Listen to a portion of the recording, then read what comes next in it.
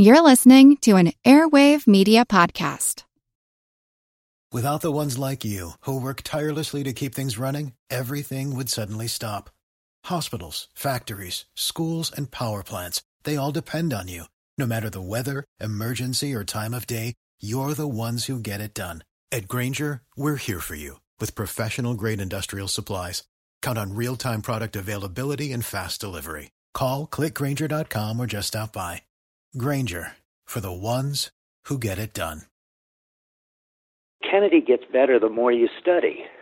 He's a much more interesting story, and liberal, moderate, conservative doesn't do it justice. Your book reveals that the road to Camelot, may have been a slightly darker road. He was more affable on the surface, but underneath it was a lot of steel. We mentioned LBJ, so let's talk about him because everybody loves to talk about LBJ. The point we were trying to make was that on the fly, these guys invented modern politics.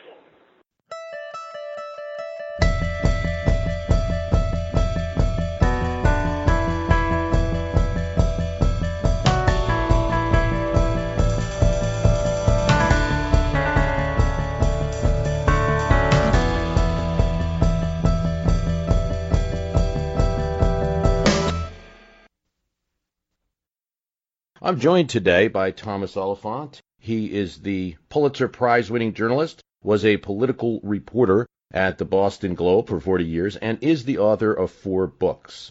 Madeleine Albright called him the Will Rogers of our times. He is the author of The Road to Camelot, Inside JFK's 5-year campaign. It's published by Simon & Schuster. And it's published at the time that we are airing this podcast. You can go out and get it. I highly recommend it. He co-authored the book with Curtis Wilkie, former colleague at the Boston Globe and a teacher of journalism at the University of Mississippi. And Tom joins me on the program today. Tom, thanks for coming on My History Can Beat Up Your Politics. My pleasure, Bruce, and I hope it can. Well, I think the great thing about your book and the subject area that it covers, and for this podcast in particular, is people who listen to my cast, they're going to know many of the characters that you're talking about. I guess the best way I would explain it is my listeners are great. Like they'll know who Estes Kefauver is. It's not the answer to a trivia question in a bar room, right? Exactly. They remember that they know the man in the coonskin cap and all of that. And if they don't, they're the type of people that at least read something close to it or will get the fact. Well, bless their heart and may their tribe increase. Your book talks about Kennedy's run for the presidency from 1955 onward. And the image of Kennedy that we have now at 100, generally speaking, I would say for a lot of my listeners is that of a great liberal hero. Not all of them, but for a good majority, we have that very nice image of him. Your book reveals that the road to Camelot, may have been a slightly darker road than that, perhaps. Kennedy's trading favors with Southerners to get the VP nomination in 1956. He goes to Mississippi to get the kind of stamp of approval from Southerners. He votes for an amendment in the Civil Rights Bill that denied blacks the right to a judge trial in civil rights cases, which is something that civil rights leaders wanted. He votes against that. Shouldn't we be thinking of Kennedy sometimes more as Kennedy the moderate, the one who Truman even disliked at times, and Kennedy the moderate who beat liberals like Humphrey and Symington? Not to mention Adlai Stevenson, who was probably really the darling at that time, and the hero and the darling, and couldn't quite let go. But listen, you make an excellent point. I might quibble with some of the specifics, but part of what makes Kennedy so much fun and such a challenge is you really get in trouble when you try to pigeonhole him.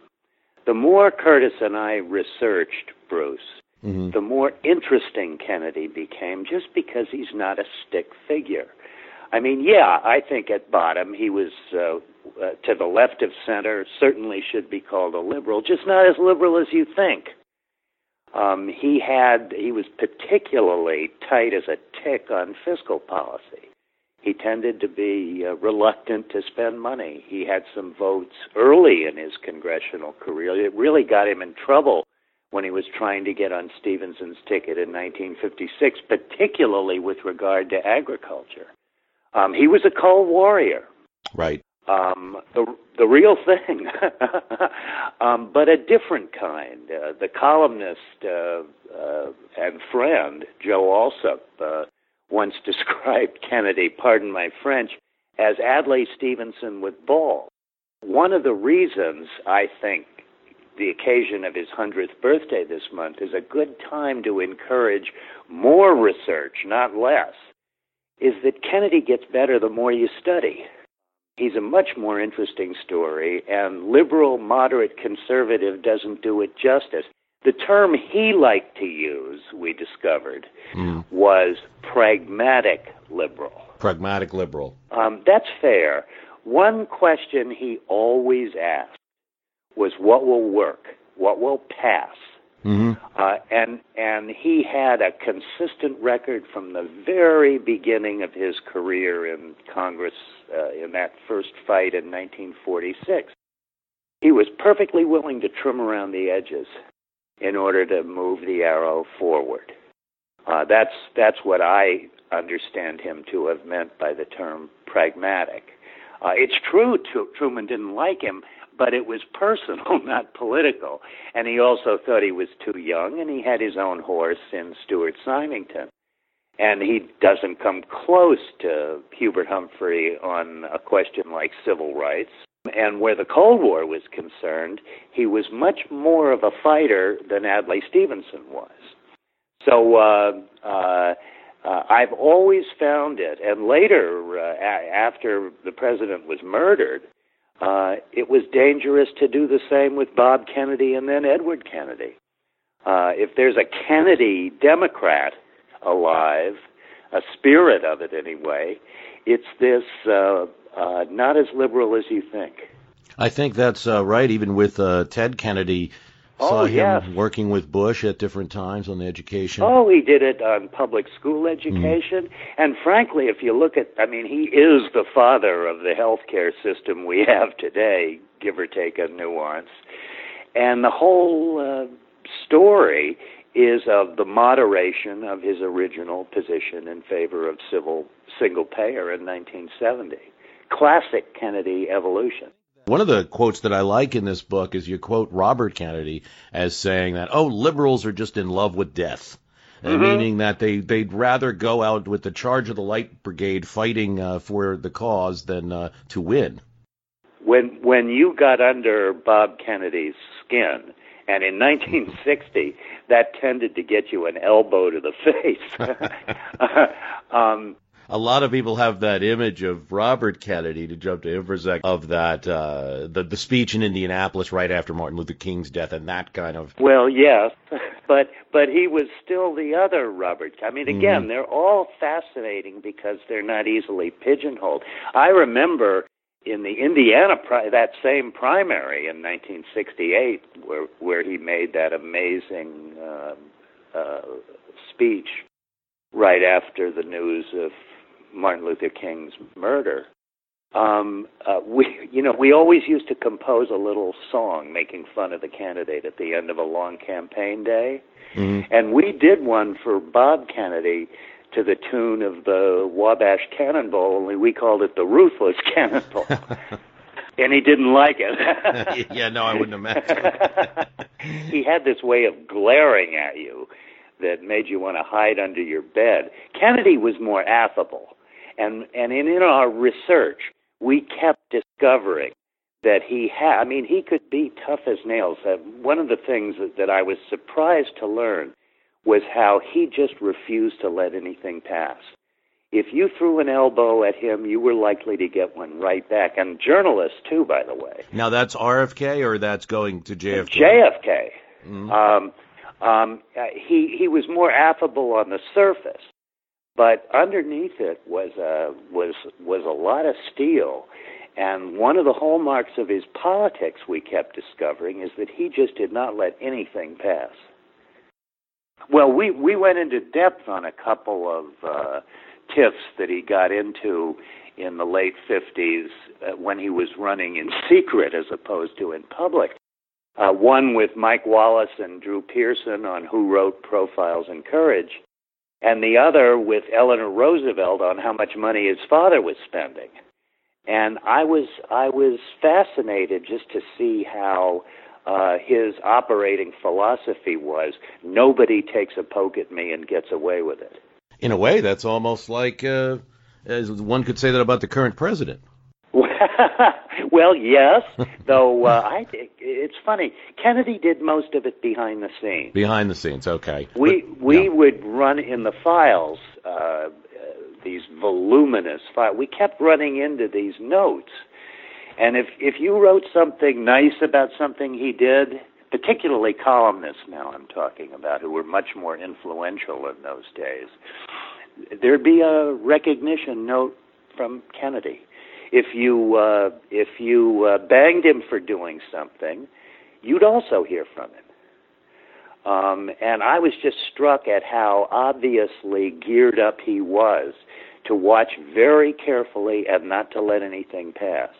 It's a hallmark of a good politician. Right, a politician that's going to win. And your book, by the way, I'm talking with Tom Oliphant, the author of The Road to Camelot Inside JFK's 5-year campaign. I find it interesting that you talk about a winner, a political professional, a winner, not just somebody who we might have the image of today who's just making some great speeches, but a political innovator and a winner. One of the reviews of this book says, an excellent chronicle of JFK's innovations, his true personality, and how close he came to losing. Yeah. You know, Bruce, one vow that Curtis and I made to each other after the long period of research was over and when we were just beginning to write was we vowed to keep our violins in the storage closet. Mm-hmm. I mean, yeah, he could be amazingly eloquent, enough to make your jaw drop all the time. But to try to delve into the story of how the hell this improbable event happened, how did he emerge and how did he become president, it was very important to us to look at Kennedy with our eyes open. And as I said earlier, he's more interesting that way. Oh, yes, I think more useful for current history, because otherwise, and that's one of the tenets of this podcast that moving forward, is otherwise if we're not looking at history that way, then you end up having an imbalance where current politics, it's like, oh, these guys are just a bunch of mean-spirited or bozos, and in the past we had such demigods. Well, one of the virtues of history is that you can't say something like that and stand up to scrutiny very long. Not even close. You know, his daughter, Ambassador Caroline Kennedy, said recently, typically correctly, that her father's time in the public square is slowly but surely slipping into history. Interesting. I think she's spot on. But as that happens, I hope the standards go up, and that people willing to do the serious research are going to have a little bit more sway in the public square than they have over the last 60 years. I mean, I understand the commercial appeal and all the rest of it. I'm benefiting from it, I guess, if you think about it. But there's been too much. Kennedy's almost been too easy. Mm-hmm.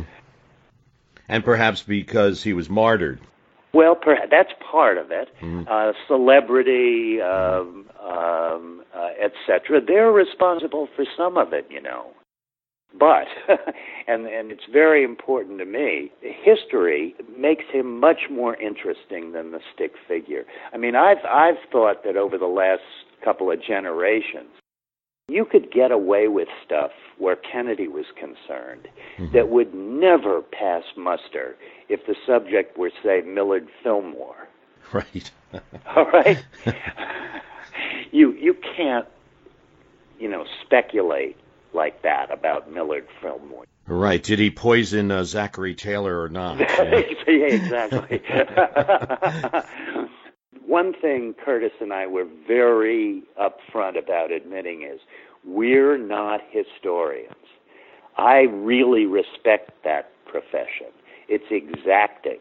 Mm-hmm. We tried to follow old-fashioned journalistic standards, but I think in the last 60 years, Kennedy has almost been too easy. And the best birthday present on his 100th in May, I think, would be to have the bar go up and to encourage more research. You know, one of the things we found, there are research libraries all over the country, of course, that are relevant to this topic, and we still have found a few people who were there who we could talk to. But just at the Kennedy Library alone in Boston, there are 23 million pieces of paper in that joint. Wow. And including more than 1,600 detailed oral histories about him from people who knew him and worked with him. Well, what we discovered was that this gold mine has barely been touched. We were bumping into stuff all the time, and new stuff becomes available all the time, particularly after he became president because of declassification, but also because a lot of people's papers are only now being archived. So it is a wide open field, and I hope more people who are willing to do the grunt work get into it. So there'll be a better image of him. I mean, one of the sources I've always looked at is Richard Reeves, President Kennedy. Ah, bless his heart. And one of the things he said is that it was actually a good time period for it to go back and do historical research because of a very simple thing. The carbon paper that was in the typewriters at the time produced often 1, 2, or 3, the old triplicate copy, and many times 1 and 2 were destroyed, but 3 survived. That's right. We kept running into things in one person's voluminous files, say Larry O'Brien, that actually should have been in Kenny O'Donnell's files but weren't. And that's an example of the carbon paper, but it's also an example of how you can't get by just looking at Kenny O'Donnell's files.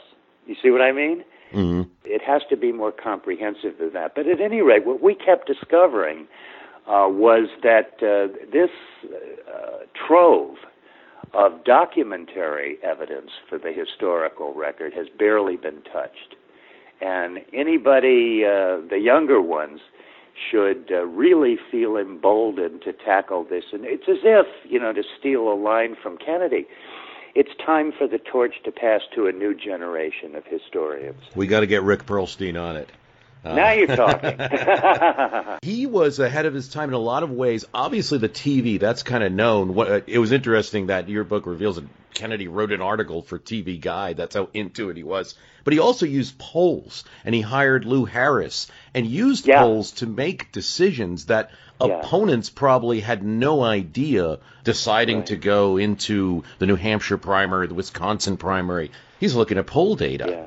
West Virginia was a really tough one, or how he brokered the endorsement in Ohio even as he was announcing his plans on Wisconsin and West Virginia. Mm-hmm. Lou Harris, rest his soul, he just died last year, He lived well into his 90s and was sharp as a tack almost to the end. But what the point we were trying to make was that on the fly, these guys invented modern politics. It was a kind of, maybe you'd call it like a kind of political radar that his opponents couldn't even know of, that he knew what to do. The best example of this, one potentially viable candidate in 1960 that we spent a lot of time on was Stuart Symington of Missouri. Successful family enterprise in electronics, Harry Truman's first Secretary of the Air Force, genuinely distinguished senator, opponent of Joe McCarthy. He was a legitimate name in 1960. Civil rights liberal. Yeah, basically. And central casting, potential president with the white hair and the deep voice and all the rest of it. And in 1959, we discovered that he traveled around the country almost as frenetically as Kennedy did. But what his key people kept noticing everywhere they went is, as one put it in a remembrance for us, that Kennedy had already been there, usually more than once. Coming to the party late. Even in 1959, he was late. And as a result, Symington fell back to a strategy that was based on a brokered convention. Yes. And of course, one of the things that's hard to get across in 2017, Bruce, is that brokered convention was not some quixotic dream in 1960. That was the reality. Right. It was most likely that so many, you talk about in the, and it is one of those things, I believe you have to explain to 2017 listeners. You talk a lot in the book about the dynamics of favorite son candidates and how often right. and you had to negotiate those if you were a candidate. Yeah.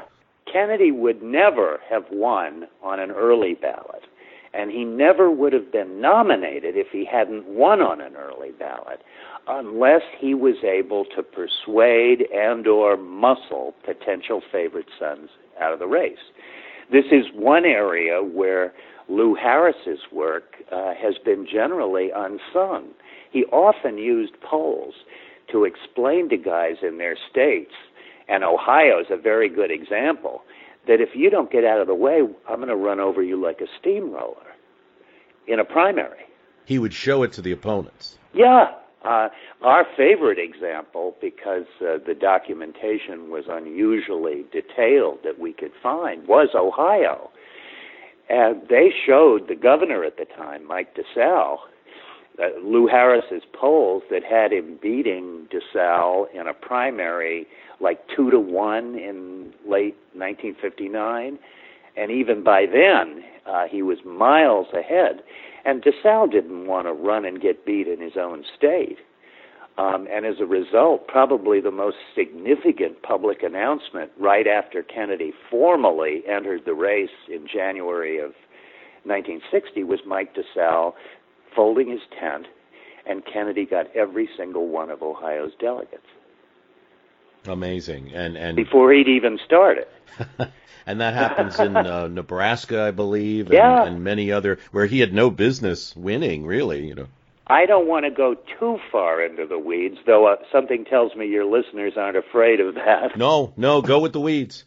But long before it was chic, Kennedy discovered, and his people, including a couple whose names shouldn't be lost to history, but he discovered how you could use the state convention process to get support and not wait until the convention and the smoke-filled rooms. In other words, to pick the obvious example, he discovered Iowa 15 years before the rest of the country did. That's and amazing. He had outside party channels, people running for delegate in precincts and county conventions and congressional district conventions who were supporters of his. And enough of them got elected, so he got 2/3 of the Iowa delegation in Los Angeles. And basically that's the system that got allegedly discovered by Jimmy Carter. But Kennedy had figured it out long before. He did the same thing in Arizona. He did it in Nebraska. And so even though 2/3 roughly, don't hold me to the number, 2/3 roughly of the delegates in 1960 were not selected in primaries, a majority of them were selected in what amounted to primaries. And that was the little extra wrinkle that Kennedy put in his campaign, and it makes the difference between winning on the first ballot and not winning on the first ballot. Well, it's amazing reading your book, which is The Road to Camelot Inside JFK's 5-Year Campaign, and I'm talking with Thomas Oliphant, political reporter for the Boston Globe, and the author, along with Curtis Wilkie, who is a former colleague at the Boston Globe and teacher of journalism at the University of Mississippi. Your book gives an account of what we just seem to see a lot in history. You mentioned Jimmy Carter before, and in 1976 we kind of saw this. Perhaps we saw it in 2007. We certainly seem to see it in the last election, where a candidate just starts early, gains all of this momentum, and then there are people running in the election year who think they will still have a chance. It just seems to keep happening over and over again. I know. I think Mr. Yogi Berra had an observation that sums this one up, right? It's deja vu all over again. I don't know why that continues to be the case, but Kennedy's the pioneer. And it started happening, we discovered in our research, in his first run for Congress in 1946. The way he liked to put it was, you start very early before anyone else has, and you accept the fact that the big shots and the big pros are not going to be with you, and you work around them. He called them the non-professionals. And that's how he jumped out ahead of a huge field for Congress in 1946. And that's why he caught the rest of the field asleep in 1960. Was it the influence of the father? Without the ones like you, who work tirelessly to keep things running, everything would suddenly stop. Hospitals, factories, schools, and power plants, they all depend on you. No matter the weather, emergency, or time of day, you're the ones who get it done. At Grainger, we're here for you with professional-grade industrial supplies. Count on real-time product availability and fast delivery. Call, click Grainger.com, or just stop by. Grainger, for the ones who get it done. Well, this was another surprise for us. And again, this is why maybe a new generation of researchers can shed more light on this amazing story. Contrary to myth, this family was as tight as a family can be. They loved their father. There's absolutely no question about that. And they welcomed the money, though, in the general election with Nixon, about all the money did was give them a rare level playing field against the Republicans. But they welcomed the money, but they almost never followed and usually ignored their father's very loud advice and analysis. He was old school. He believed if you got to 20 people, you got the nomination, and actually thought that way about the general election too. And they did use him in. I thought that was interesting in your book. They did use him in California. He did the sit down. A little bit. But, there's an interesting story. It's early when nobody was looking, 1959, and Joe Kennedy was, I think, somewhere around Lake Tahoe, and decides he'd love to have supper with the new governor of California, Pat Brown, which, given his contributions, is easy to arrange. But in their dinner, it begins to dawn on Joe Kennedy that he has nothing to talk about, that his son is already deeply involved in California's process, that there's a whole bunch of stuff going on that he doesn't know about, and he really doesn't have anything to put on the pile. It's sort of a poignant moment where I think it may have become clear to the old man that God knows he loved his sons and backed them to the hilt, but his influence was tiny. And, of course, they disagreed on nearly every public policy issue you can think of, foreign and domestic. Yeah, Kennedy's pushing things like, even though he mentioned that on certain, like civil rights, obviously McCarthy, there was a little bit of moderation, might be the best way to describe JFK's approach. But things like Medicare and federal support for education, he was early out on. What in studying one of the most important relationships in modern American political history, and that is Ted Sorensen, whom Kennedy loved to call his intellectual blood bank, and Kennedy. What we discovered was Kennedy, approached this race, say in late 1956, well aware that one of his drawbacks, besides his age, was the fact that he had a very thin record in politics as a congressman and as a senator. And the only hope he had to counter that impression, which was based on truth, was to examine the major issues of the day and speak to them with authority. And that's what he and Sorensen did.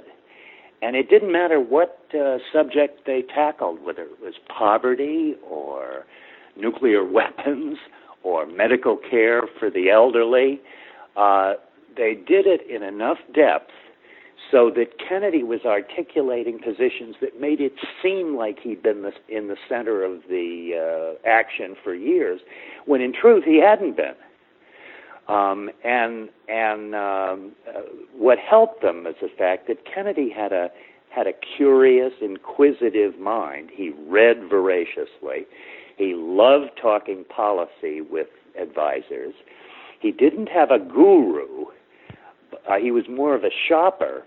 But if you can pick any one of these positions and see how he managed to make it his own. Talking about some of these questions in the campaign, the impression the public got was of a guy who was ready to be president. Well, he comes out against France on the Algerian policy. Really, isn't that a... Well, now that's a rare example of something that occurred entirely inside Kennedy's head. From this distance, it's very hard to underline just how controversial his stand was. For an American politician in the really rough days of the Cold War to take on a fellow NATO ally about anything was a huge deal. Kennedy caught a lot of flack for it. I don't think Stevenson was happy. No. The entire Democratic and Republican foreign policy worlds were aghast at what he'd done. But this is a case where you can see Kennedy approaching an issue on his own with a little bit of history. He had gone against the French before.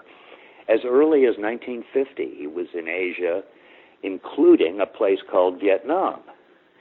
And in talking to people in a trip to Asia in 1951, just before he ran for the Senate, he kept running into this proposition that you can't prop up a colonial regime if the people of the affected country are not going to stand up and fight for themselves.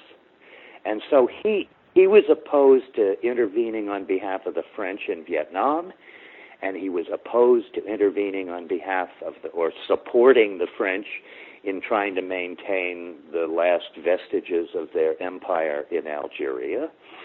And he also saw the demise of the colonial empires as one of the great hopeful trends post-World War II. That's Kennedy. He had help, but he didn't, this wasn't a policy position he could take off the shelf. He had to develop it himself. And it's a wonderful subject to study so you can see his mind at work. And what we discovered was that it was him. It wasn't as I say, there was no Henry Kissinger on this one. Interesting, because you had mentioned before that you want a new generation of historians to go through some of the troves and and look more at Kennedy. This is an interesting point that I hadn't been aware of about his early experience with Vietnam, because the more you find out, the more it adds to the current question. There, for instance, there's a big debate, and a lot of people just go ahead and say it without much, I've always thought, not much proof that, oh, if Kennedy was still alive, he would have pulled us out of Vietnam. And I've always dismissed that because I've seen Kennedy more as a centrist, as you kind of do in your book. But this, something like that, at least adds a new piece of information. Yeah. Without arguing the point dogmatically, Bruce, right. Let me just say that you can follow the breadcrumbs on Vietnam from 1950, roughly, all the way to the moment when he was murdered. And they all lead you to this idea that you cannot do for another country what it won't do for itself. And so I think the best way to phrase this is to ask whether Kennedy would have committed, 500,000 American soldiers, not to mention our Air Force and whatever, to that sad conflict. Right, the scale and the scope. The answer is there isn't one way in hell he would have. Good point. All of his orientation was in the other direction. You have to think of Johnson as having Americanized that war. And beginning in 1950, you can see John Kennedy adamantly opposed to Americanizing these sorts of situations. Now, it's true that when he was president, he went from a few hundred to 16,000 American advisors. But the deeper question is, would he have continued and put 500,000 in? And the answer is clearly no way. That makes a lot of sense. We mentioned LBJ, so let's talk about him, because everybody loves to talk about LBJ. My listeners love to talk about him. Of course. Well, call Caro up and get him to finish that last volume. I know. He's got to. He's simply got to. He says it will be quicker. He says it will be quicker than the last, but we'll see. Please. But one of those opponents that he beat in these primaries, always in the distance, I think you say the spectral image of him, which I think hovers over this 59 period and 1960 period. Yeah. Any thoughts on why Lyndon Johnson just seemed so lethargic in 1960? I mean, he just waited till the last minute. He sends money to West Virginia to be used against Kennedy. It's almost just too little too late. Right. Can I defer to the great Caro on one element of this question? Sure. And that is, there seems to have been, if not a fear of losing in a primary, an unwillingness to stick his neck out where he could have lost. You know, the difference between Kennedy and Johnson in 1959 and 60 is that Kennedy was fully aware this thing was impossible to even think about if he didn't enter and win every single primary. Johnson, in the culture of 1960, could objectively imagine a convention nominating him regardless of what happened in a few primaries. It wasn't an unrealistic assumption, but he was adamant every time he had a chance to enter one or two or three, he pulled back.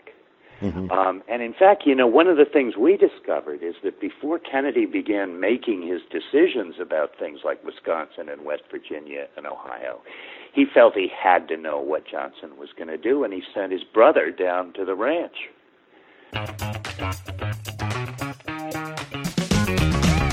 Hey there, I'm Dylan Lewis, one of the hosts of Motley Fool Money. Each weekday on Motley Fool Money, we talk through the business news you need to know and the stories moving stocks on Wall Street. On weekends, we dive into the industries shaping tomorrow and host the experts, authors, and executives that understand them. Tune in for insights, a long-term perspective on investing, and of course, stock ideas. Plenty of them. To quote a listener, it pays to listen. Check us out and subscribe wherever you listen to podcasts. And Bob Kennedy endured deer hunting. It's funny to look at the two totally different recollections of that secret visit by Bob Kennedy. It's funny, the Johnson people all talk about LBJ playing a gag on Bob Kennedy and giving him a big shotgun instead of a deer rifle, and the first shot knocked him back on his ass. That's the story. And of course, from the Kennedy perspective, you have Bob Kennedy talking about, Johnson standing up with a beer in one hand and a rifle in the other and shooting out of his car and, whatever.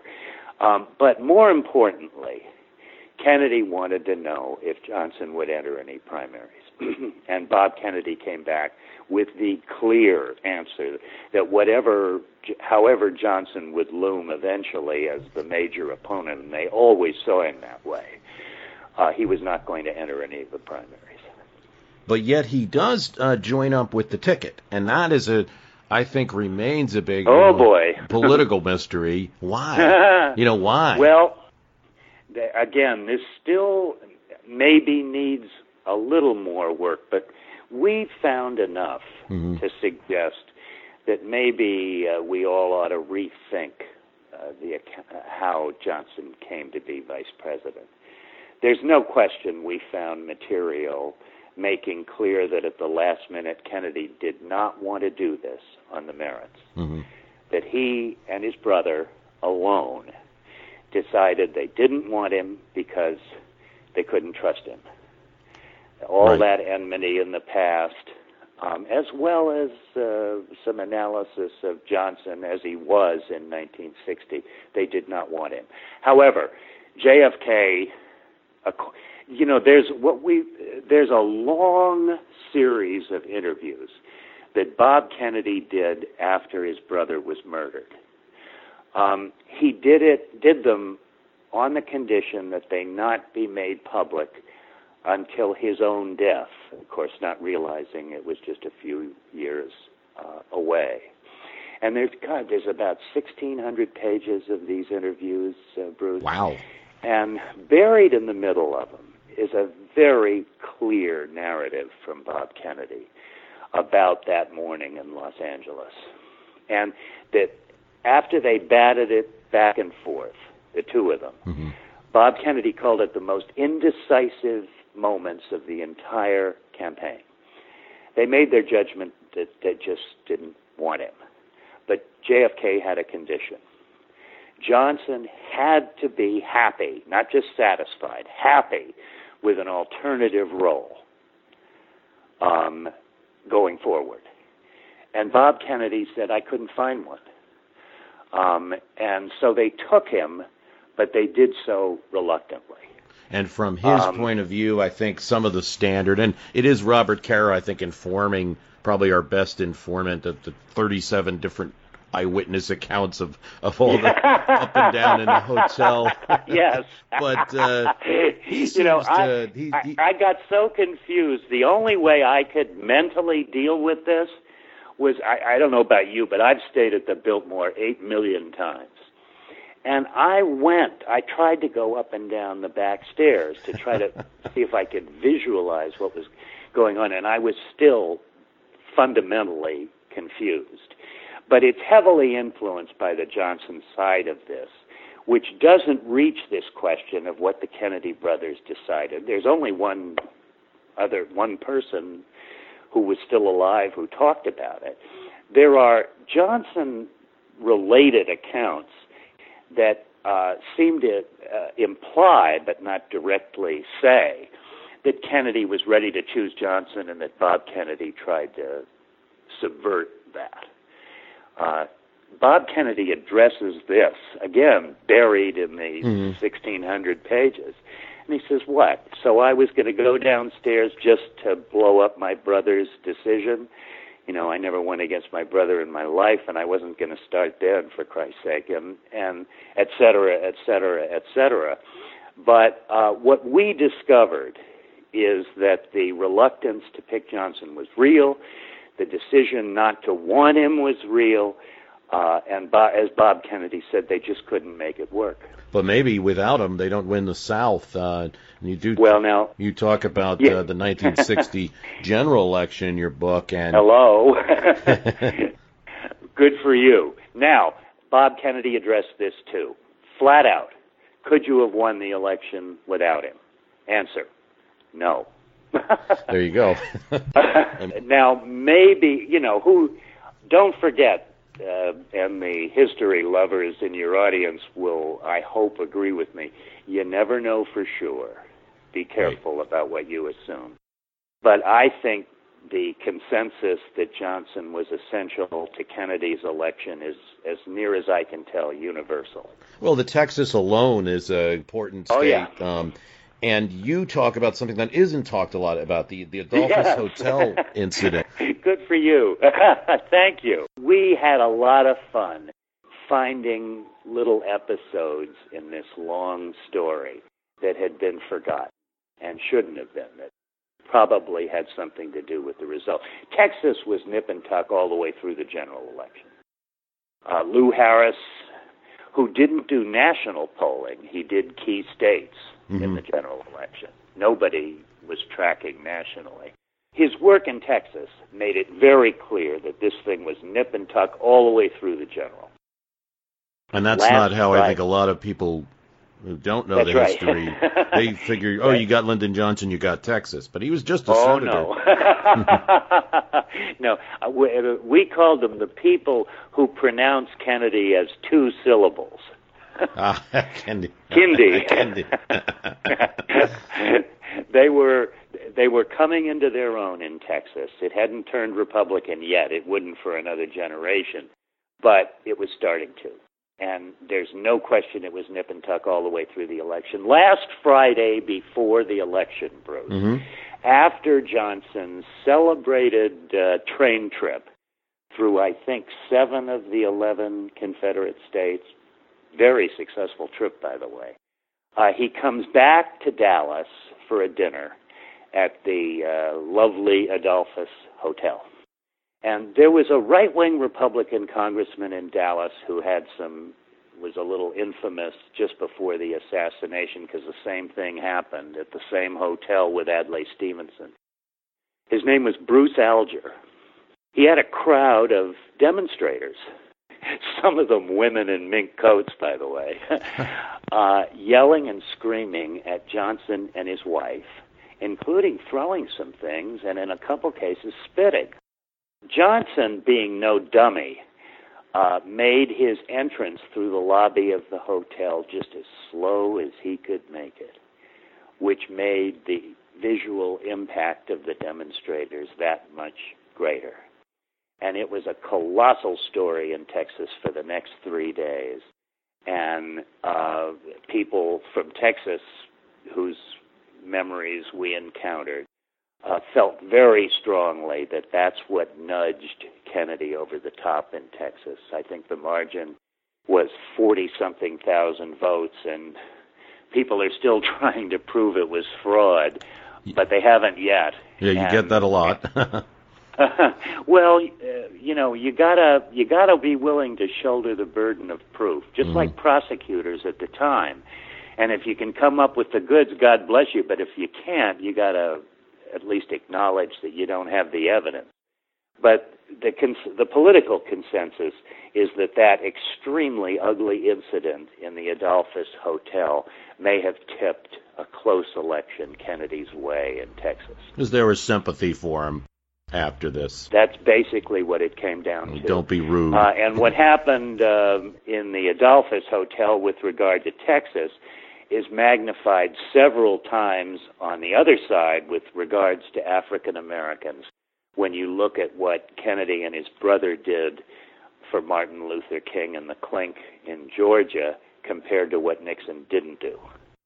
Right. These are two incidents that more than all the talk about Chicago or the precincts in the hill country of Texas, these are things that drove the election or even the debates, which is the standard narrative of it. Yeah, that's another subject that needs to be studied much more intently. And I think maybe we need to rethink what's come down over the last 60 years as the basic story of what the debates were. I think it's wrong.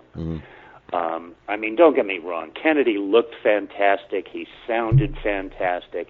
And as we put it, Nixon looked like he'd been sleeping on the street for a week. However, we discovered one thing that I don't think had been discovered before, and that is every morning after each of the 4 debates, Lou Harris sent his army around the country out to do polling. And in those days, polling meant knocking on doors and actually talking to people. And they would interview all day and into the next evening, and then he'd stay up all night and do his reports. And on the first debate, what Mr. Harris discovered was that, yes, the public thought Kennedy looked better by a lot. The public also thought Kennedy was far more effective than Nixon during the debate. But he also found that it barely nudged the needle in terms of the horse race, and that's the missing part that I think's been forgotten. Nixon wasn't that bad in terms of what he said, and he got better as the debates went on. There's a lot of people have noticed that some big-time Republicans, apparently including President Eisenhower himself, thought Nixon was an idiot agreeing to the debates. Oh, yes. Yes, it was didn't work out well for him, and it was such a novel thing. And well, that the only thing that would happen is that Kennedy's image, if you will, as a plausible president would only be enhanced, which is exactly what happened. But not enough to make the horse race look definitive at the end. This was a divided country. There were more people in smaller towns and rural communities in America in 1960 than there are today. The country had some economic problems, but they weren't disastrous. The Cold War was the Cold War. It was a very dangerous period. It was, if you think about it, entirely plausible to take the position, hey, let's not take a flyer on this kid. Let's stick with basically what we've got. And that held Nixon up very well all the way through the general election. We described it as a couple of guys on a teeter-totter that was balanced as Labor Day arrived. And the thing never budged one direction or the other by more than an inch or two until Election Day. And so to view the debates as simply an unalloyed triumph for John Kennedy is to miss the point. He was desperate to make sure the public never thought of him as a green kid that they shouldn't trust to go talk to Khrushchev. Right. And the debates helped present him as plausible. That much is clear. It's not as clear, I think, that Nixon gave the other side of this argument pretty well. And he may have won one particular exchange over how we should respond with regard to a couple of tiny islands off the Chinese coast, Quemoy and Matsu. But on the other hand, Kennedy got him between the eyes as a cold warrior on, of all things, the issue of Cuba. But the debates were not entirely one-sided. And I think it's better to view them as watershed events politically. It established something that Nixon was able to avoid when he was president. But the minute Nixon was gone, we've had this unbreakable tradition for 40 years that this happens in every general election, and I can't see it not continuing. But the idea that all good and Nixon all bad misses several very important points. Oh, yes. I do tend to think that 1960 general, you could almost look at it as just a very typical, the Kennedy-Johnson ticket brought in the old Democratic coalition, won more states, particularly southern states. That I think if you really add up Kennedy's electoral vote total, his points are coming from, his electoral votes are coming from southern states, and that they would not get again in a lot of cases.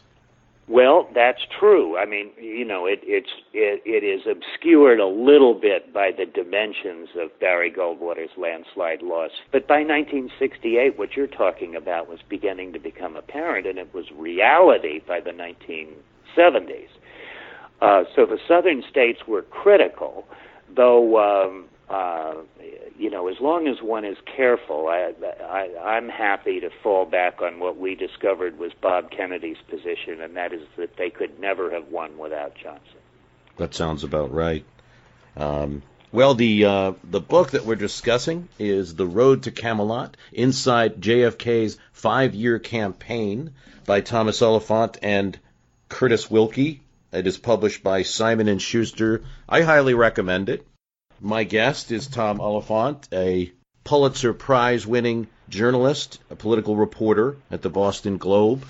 Tom, if people want more information about you, is there a place they can go? Or God, I don't have an ego, Bruce. Well, we'll send them to... I'm Norwegian American, and they excise your ego at birth. No, that's great. We can we'll have a link to the book on the podcast website at www.myhistorycanbeatupyourpolitics.com. As we're airing this episode now, this book is available, so we'll have a link. You can go to our website, get yourself a copy. Tom, thanks very much for joining us. It was my great pleasure, and thanks for your hospitality, Bruce. I certainly want to thank Thomas Oliphant for coming on My History Can Beat Up Your Politics. Great discussion about JFK and his run for the presidency. His book is The Road to Camelot, Inside JFK's 5-Year Campaign.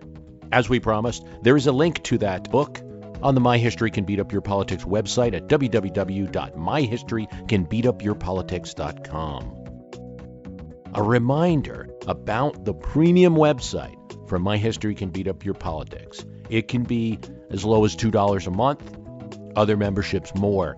You get bonus episodes, and I'll be discussing my interview with Thomas Oliphant more and more about JFK and his image at 100 years. I want to thank you for listening.